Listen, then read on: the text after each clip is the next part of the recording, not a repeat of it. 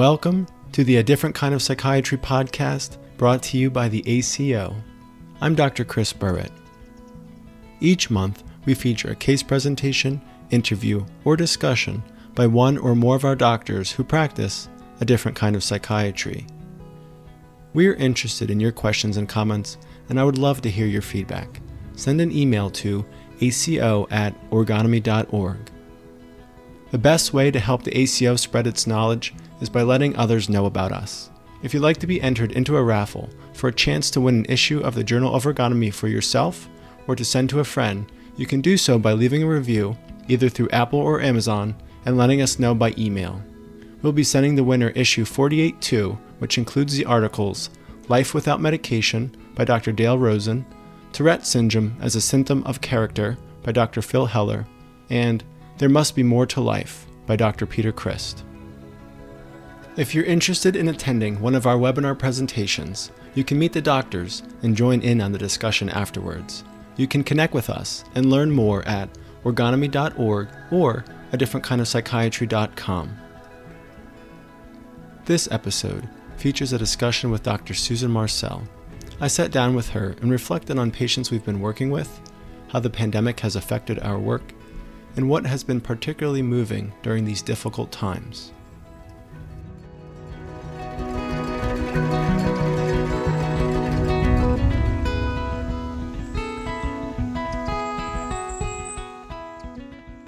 The other day, I had a particularly moving day with one of my patients, and I was thinking, I think we all have that at times where something moving happens working with a patient, something challenging, or just maybe something surprising. And I wanted to hear what's been going on with you and maybe just, let the world know a little bit about what's happening in the office. It's been a tough year. Yeah, immensely tough. This is probably the hardest year I've ever worked, and it's been the hardest for my patients as well. So, how's it going? Good. I mean, now better, but if you asked me 6 months ago, I mean, I'm sure you saw this. You were in the thick of it. I was in the thick of it. No one knew where this pandemic was going, and the fear and depression was rampant. So, yeah. It's amazing that we feels like we're sort of on the other side of it, and just the work of that. Yeah, I hope so too. The work of that. When I look back, it was hard, and yet it was a very moving experience with a lot of my patients because they had to work so much harder at just staying afloat, because of the uncertainty.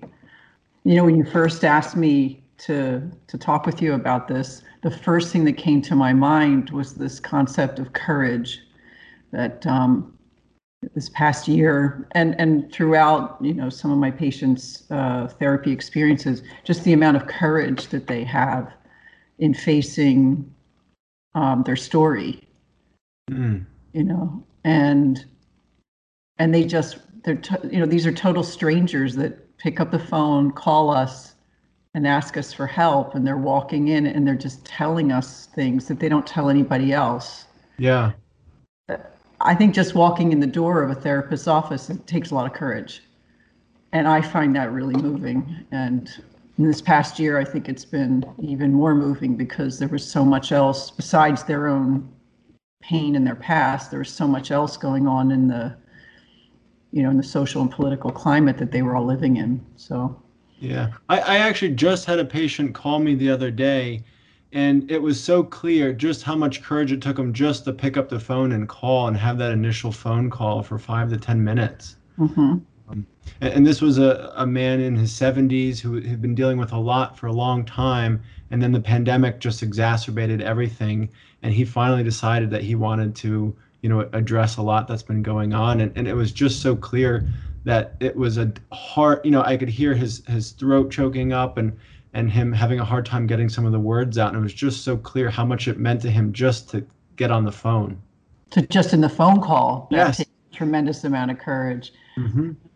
Yeah, I had a woman who carried my business card around with her for 2 years before she called me. Oh, wow.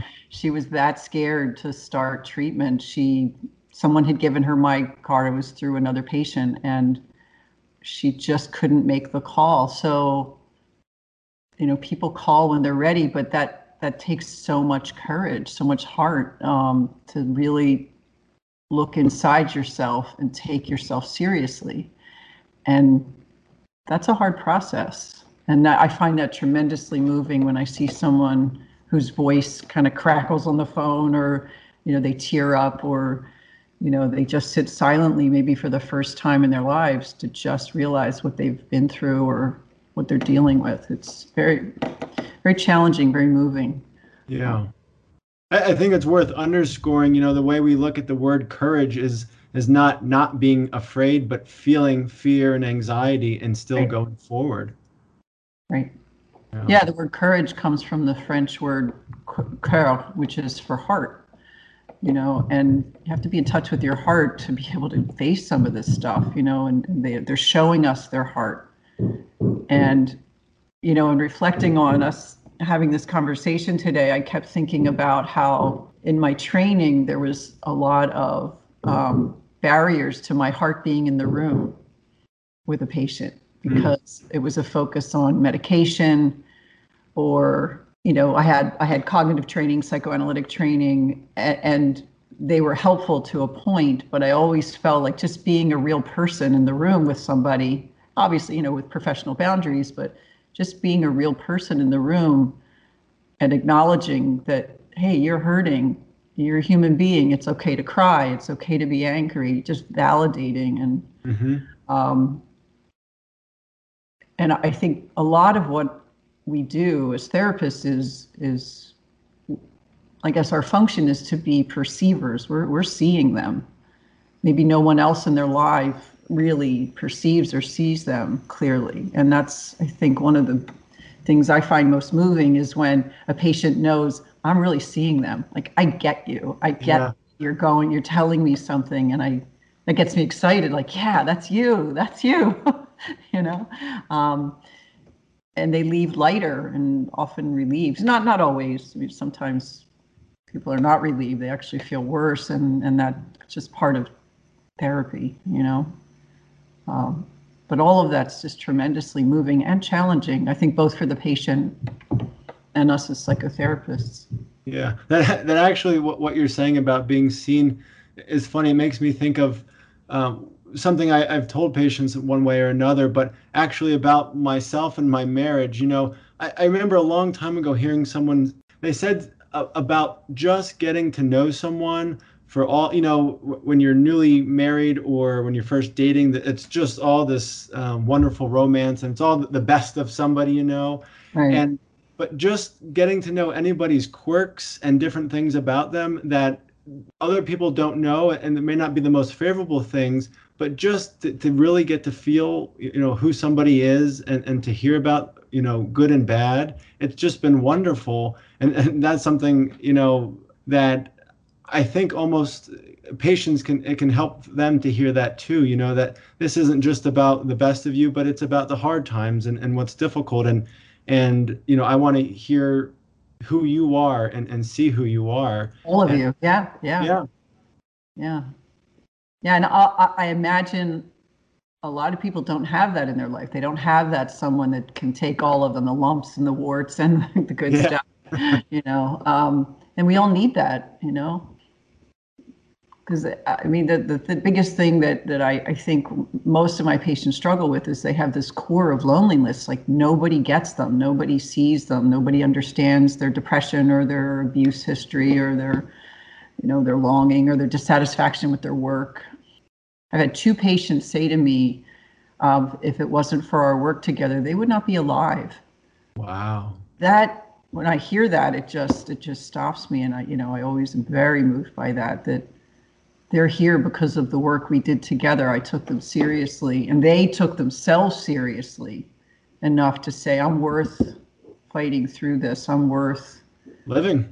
living and getting on the other side of whatever it was that they were struggling with. So I don't know, that to me is just a profound experience that it's very satisfying. Yes, yeah. Just thinking of the past year being so hard, I think even though it's been difficult for patients and myself, doing the hard work together, I think personally has helped me, of just having Yeah, these. how so? How so? I think them knowing a part of me of that this is a shared human experience, but also that when it's hard to see someone when we're all masked up, when we're all frantic and frustrated with what's going on, um, even though, for instance, the pandemic has been this thing looming over all of us, to get in some of the deep things that may have come up because of the pandemic, but are unrelated. Deep longings, like you said, or pains, or even the joys that have come up despite everything going on. Connecting over that, when in some ways we've been more disconnected from people than ever. Meeting on computers and not even being able to see someone's face. That has helped me tremendously. Mm-hmm. You know. Yeah, some of my introverted patients have not minded this whole pandemic lockdown. It's kind of funny. My extroverts, they're really suffering because they want to be out more and they get recharged by being connected with other people in a more extroverted way. And one of my introverted patients is a woman that I've been working with, I guess, about three years, and she's a musician, and during the pandemic, she was able to spend more time. She was kind of shut in at home, working from home. And so she would spend her downtime composing music.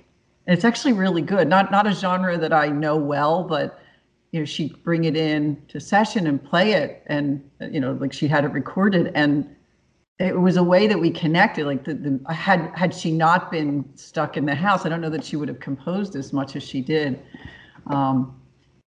And then I kind of made the decision to share with her, my love of music, because I'm a pianist. And I played things for her that I've composed and I've played. And there was just like this instant bond. And now she comes in and I don't know, the eye contact's different. The emotions in the room are different. Like she knows I hear her music, because that's one of the metaphors that we use. Like, where is she today? What note is she playing today? And just the eye contact with her, that was hard for her in the beginning to like really just look at me. Now with the pandemic and her composition of music and just that we share that each time she comes in, we talk a little bit of, we get to other things, but the music was a bridge. Our love of music was a bridge. And that I found very moving because it's something that excites me. I love music, Yeah.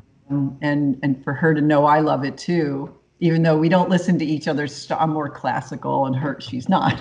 She's much younger, different style of music. But it's actually she's taught me to love a type of music that I would have probably never listened to. So I guess that's another way that patients move me, is they open my world to other ways of thinking and other cultures and other beliefs and ways of expressing oneself that I would never have exposure to.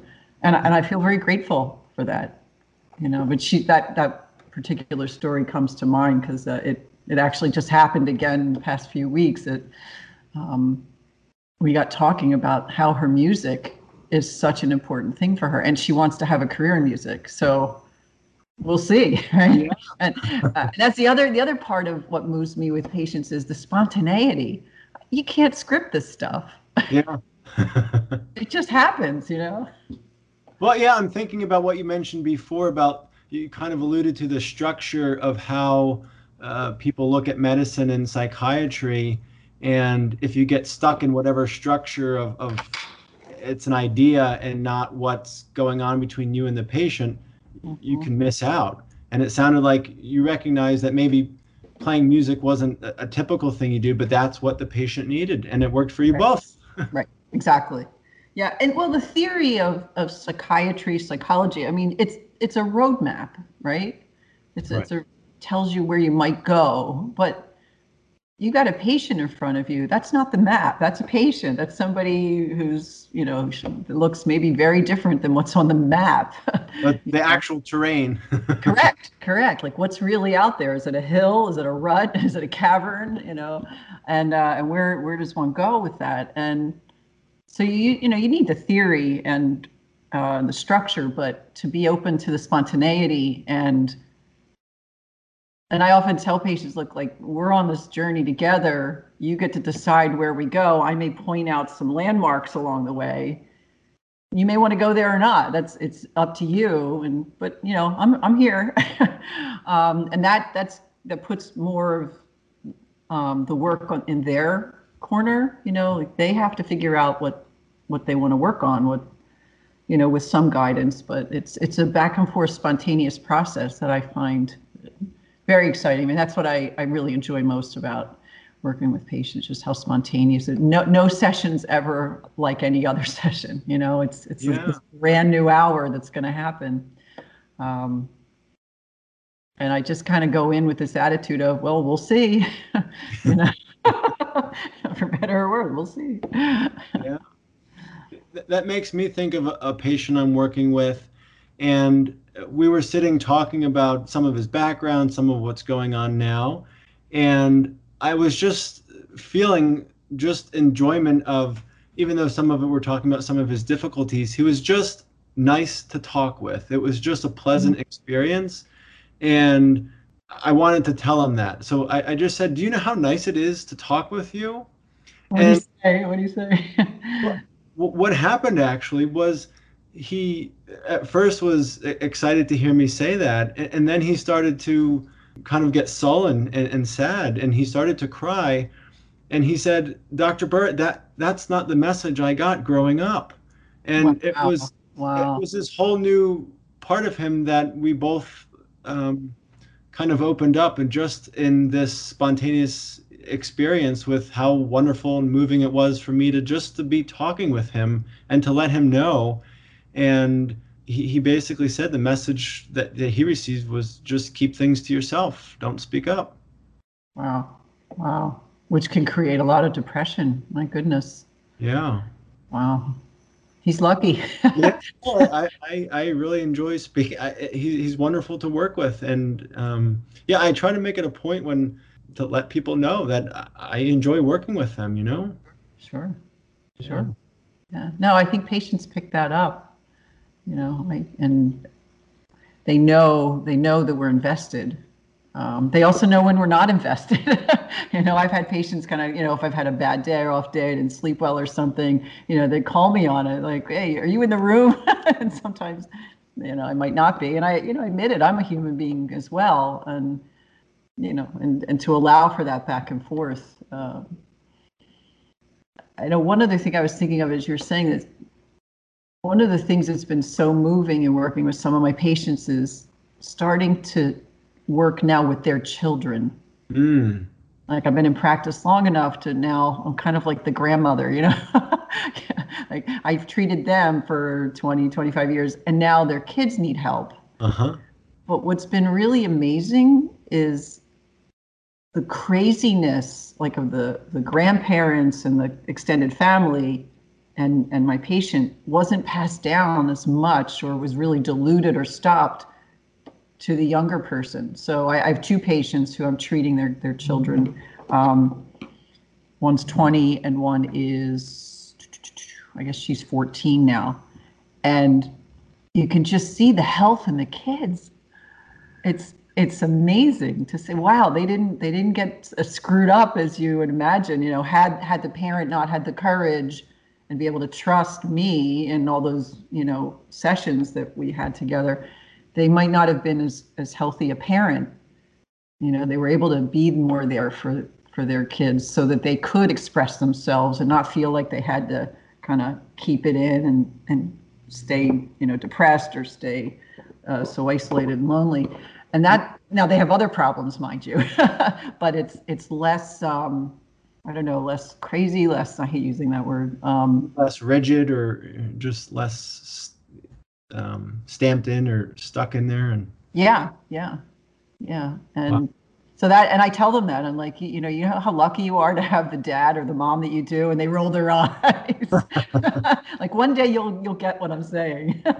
Because their parents really are kind of amazing, that they've stuck with the therapy for years and knew they had to do the inner work and that take the courage and trust me enough with what, they were struggling with and not act it out in the family system, and not make the kids the target of their anger. They can I like bring it to session. Don't dump it on your kid. Tell me. I can Yeah. take it, you know. And that's happened in these two families, and I can't wait to see where these young people go, you know, in their lives, you know. So one actually is thinking of going into psychology and studying this stuff. So that's kind of cool, you know. Yeah, yeah. It's funny. I'm thinking of the idea of evidence-based medicine. There's your evidence that treatment is working. Yeah. Their Well, children. just wait till we see their kids, you know, because Yeah. really this kind of all depression, anxiety, trauma, I mean, it's generational if it's not stopped or addressed, Mm-hmm. and or can be generational. And you know, I have a couple of patients in mind when I think about this, like they were physically or emotionally abused, and then, you know, they were, the grandparent was abused, the parent was abusive, they were, you know, a little bit rough around the edges, but then the child that I'm treating, this 14-year-old, I mean, she's just this great young creative woman, a young woman, you know, preteen, and she just loves to dance and sing, and she draws and paints, and like, wow, I mean, she just expresses herself. She's right there in the room with you. Oh, Yeah, yeah. Whereas her mother isn't. Her mother's much more reserved because her mother was so critical and verbally and emotionally abusive. So I just find that very moving, be able to see that, you know, that in generations and in family systems, you know, things can change. yeah. Yeah. That's a wonderful reward to see. Yeah. Job well done. Yeah. Well, you know, and I couldn't say that maybe 10 years ago because none of my patients had children enough that, you know, they wanted to come to therapy. But now, because my work changes with my patients and they get older and you know, the kids start growing up and, you know, hitting that teenage window, you know, teens are having a heck of a time these days. Just I know. they're, you know, stuck behind a computer all day with school. They can't do theater, music, sports. Um, a lot of drug use, you know, just Yeah. it's really been challenging for my teenage patients. I mean, I'm sure you've seen that in with Yeah, your well, I mean, patients. you mentioned drug use. I have to tell you about this young man I've been working with. It was just nice. So he came to me suffering from anxiety, and that was his main concern. And he also mentioned he smoked marijuana, and that has been on the table from the beginning. That we'll address, how he feels about it, what effect it has on him, and that's been an ongoing discussion we've been having. And How old is he? he's about 20. 20. I see. Uh, Okay. so he recognized that he enjoys it. It helps him relax. And it also has caused problems. He feels foggy. He feels like he's just not as sharp with the work he has to do. And what's come up time and again is, especially after a hard day, it's his reward. It allows him to feel, some satisfaction of, I worked really hard today. I want a treat. And then he may decide he wants to cut back and maybe he goes the whole week without, but he had a really hard week. So he treats himself Friday night. I worked hard all week. I paid my dues and now this is what I get. And that just stuck with me, this idea of him being rewarded. And so I just mentioned it to him that, you keep saying that, you need a reward at the end of the day or at the end of the week. Is there something stopping you from feeling rewarded just from what you're doing? Right. Right. And he had this realization that he's always had a hard time feeling um, the appreciation of what he does, of being recognized for the work that he does. And just by looking at the feelings that came up from his use of marijuana allowed us to get into something much deeper than Sure. just drug use, good or bad, or Good or bad. You didn't get moralistic about it. Yeah. and that was beyond his perception until we really got into what's going on here, what effect is it having. It was just this wonderful, like, clear realization that he and I both had of this is the effect that he's getting. He's not feeling recognized and appreciated for what he's doing, and that's been an ongoing feeling he's had that he's been disconnected from. Hmm. That's great. That's Yeah, great that he could go there, you know. yeah. Yeah. And so now, yeah, the ongoing work we have now is for him to stay with that feeling of feeling unappreciated and staying with it and not escaping it through, you know, rewarding himself in some other way. Hmm. Hmm. So we have a new challenge, but it really feels this wonderful work going in the right direction. Hmm. Hmm. Yeah, and in my training, we pretty much were told, you have to get them to stop smoking pot. Well, why are they smoking pot? What's the deeper layer? They're feeling underappreciated, or they need a reward, or other anxieties. So same with alcohol too. I have patients that, when you're saying that about a reward at the end of the evening, it's like I have patients that have, Friday night, they'll just drink their 6 pack of beer and just kind of silently fall asleep, buzzed or drunk. And they wake up Saturday feeling terrible. And Yeah. then they're not as productive, and they're not as present for their families. And, um, that's a similar thing. Like they've worked hard, they want a treat, but they really underneath, there's probably other things there that, Yeah. if we can stop long enough and just say, hey, what is that? What is that? And that they're willing to look, again, going back to the courage idea. It takes courage to be able to look and go, yeah, I don't feel so good about the work I'm doing. I need a reward, or I feel anxious or angry, or I'm not getting the promotion that I think I deserve, or the raise, or whatever. I'm afraid I'm going to lose my job. So facing that anxiety, that takes courage, and that we can be kind of that safe place to um, let them go there. Yeah.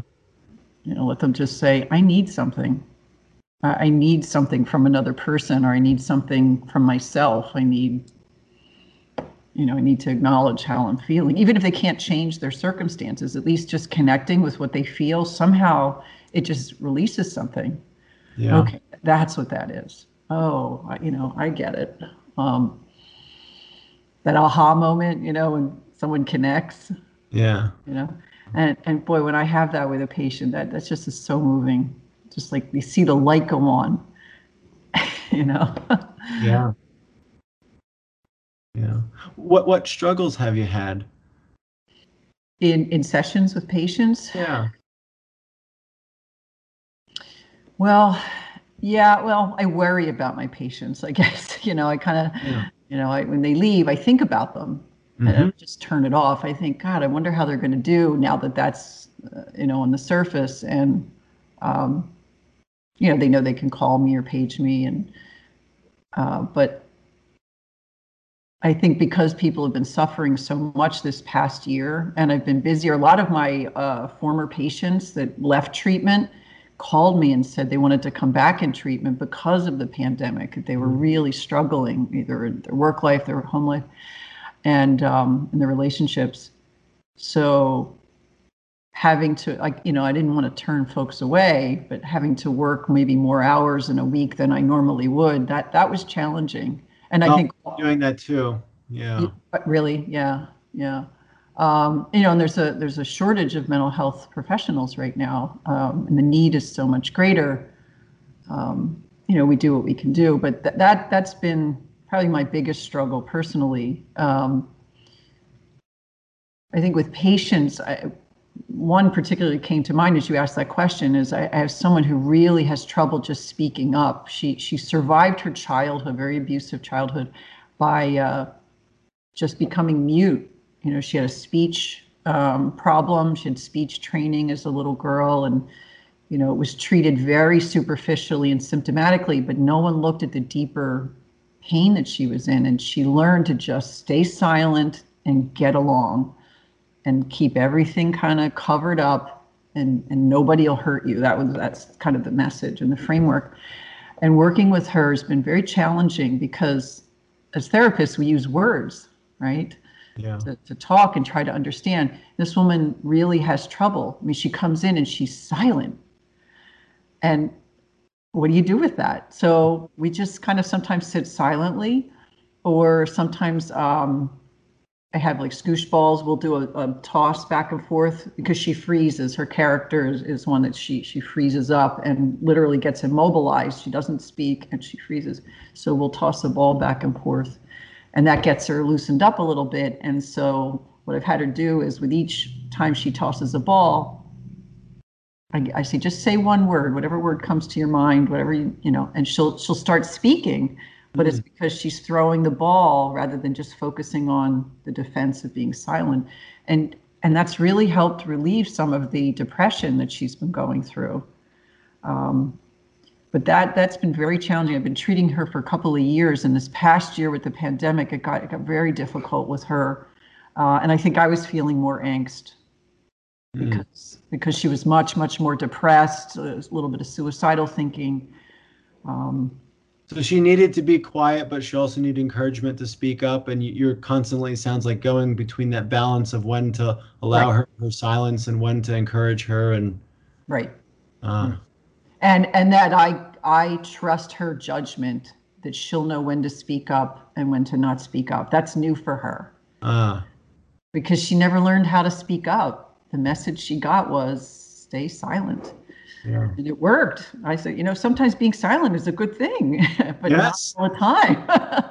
you know, so it's taught me, and that's been a struggle. It's taught me to not just rely on words. It's okay. What else is going on in the room? Sometimes in the silence, you can. I'm sure you see this. There's some people you can sit silently with, and there's a lot going on. Yes. Yes. You feel them in the room, or even with telemedicine, you can feel that they're sensing something, they're aware of something, and that's very moving to me and challenging. What am I experiencing as the therapist in the room with them, and what are they experiencing, and to have that connection to make sure it's clear, because we can make mistakes if we misperceive someone. So, I tend to just kind of wait and see where they go with the silence. And I used to be very awkward with silence like that. And now it's like second nature Yeah. to let someone just be with themselves.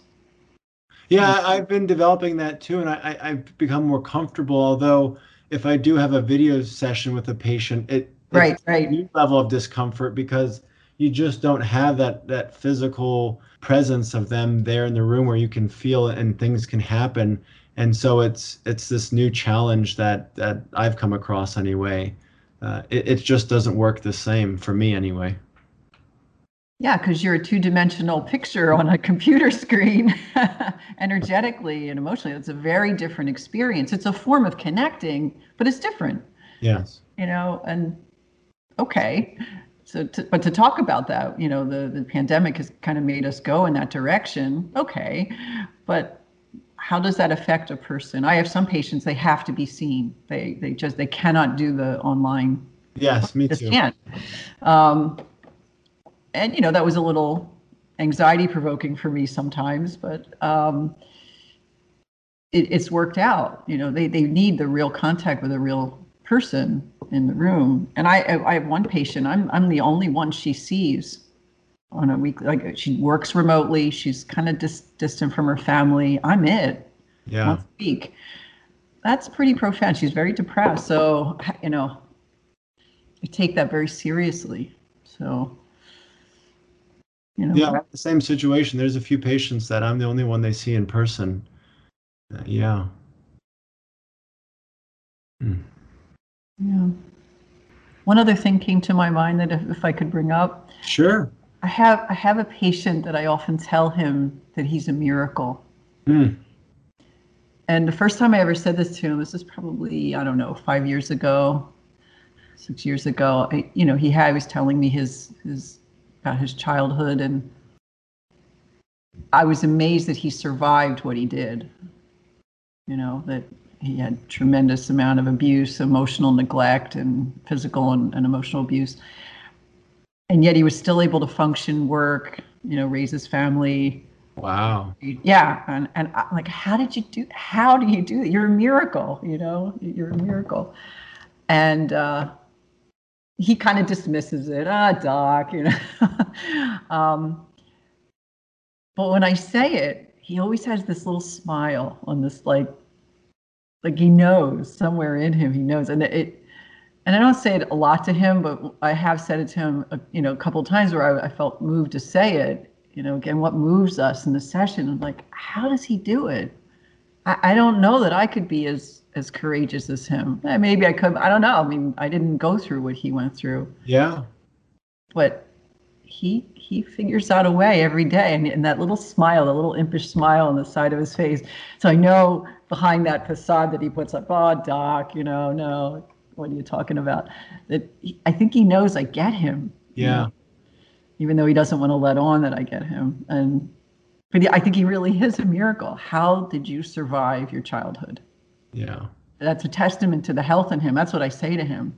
The health in you is very strong, but he's got bruises. So Hmm. that's what we're working on.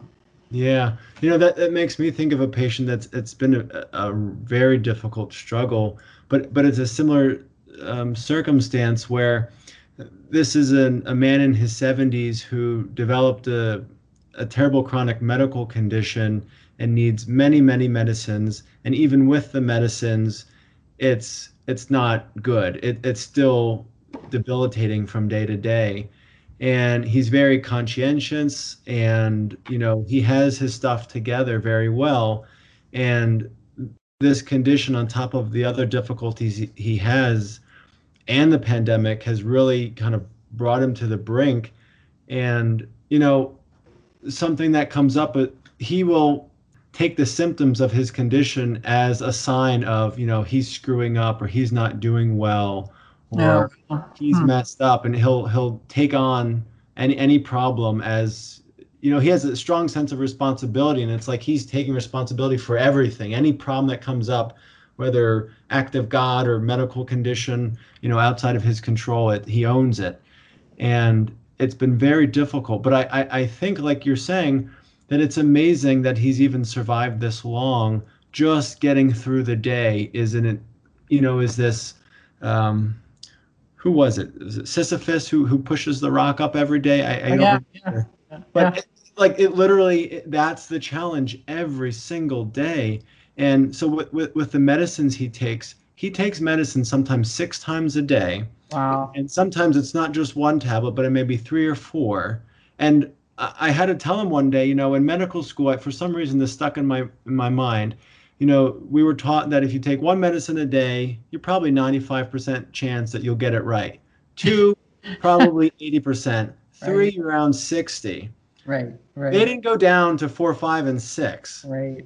But the fact that he can do that and then deal with the emotional distress he's going through and the physical pain and everything else and feeling alone, it's a miracle that he makes it from one day to the next. And it just, I have to tell him time after time, you have no, you lose perspective on how amazing it is what you're doing getting through the day. Hmm. And if we're in person and I say something to that effect, he may be making eye contact with me. And as soon as I say something like that, he looks down or looks away. It's so hard for Yep. him to recognize, your patient, instead of a full smile, it's that smirk. With my patient, um, they break eye contact because Right, right. it's just hard for him to recognize, wow, I'm doing a good job. I'm making it.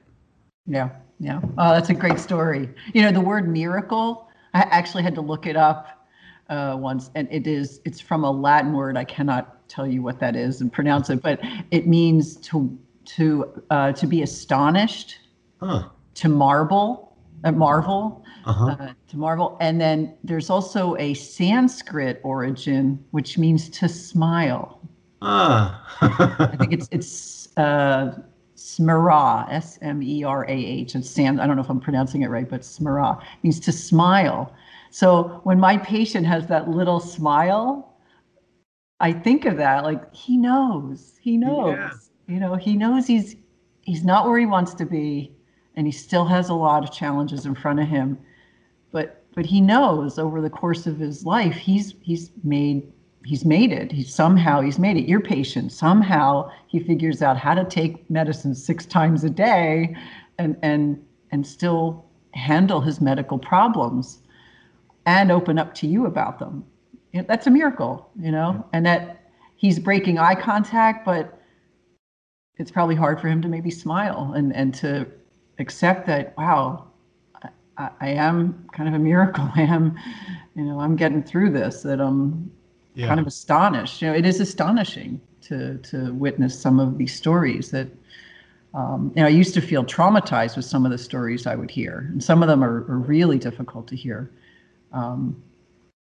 But, just being able to help someone just be able to look and make eye contact, maybe he will. Patient, may be able to own that in a way.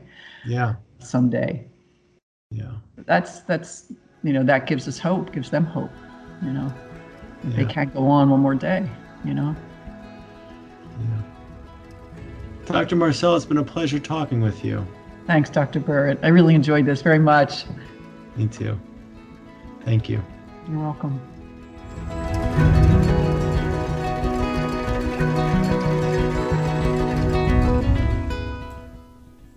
How do you feel after listening to this discussion? What do you think? Have you seen courage in yourself or others over the past year as we all struggled to manage ourselves, our families, and our work lives? We are interested in your questions and comments, and I would love to hear your feedback. Send an email to aco@orgonomy.org. Stay tuned for our next episode, and we'd love to have you join us for one of our webinars.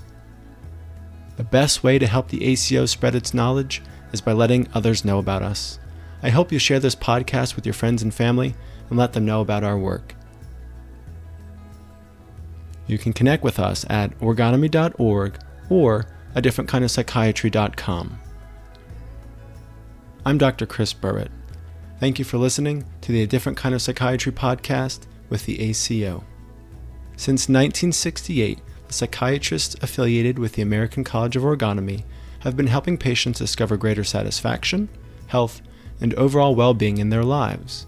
Whether patients suffer with mental illness, struggle with addiction, or feel unsatisfied with their work lives or relationships, medical orgone therapy, as practiced by the physicians at the ACO, offers a way forward, often without the use of medication.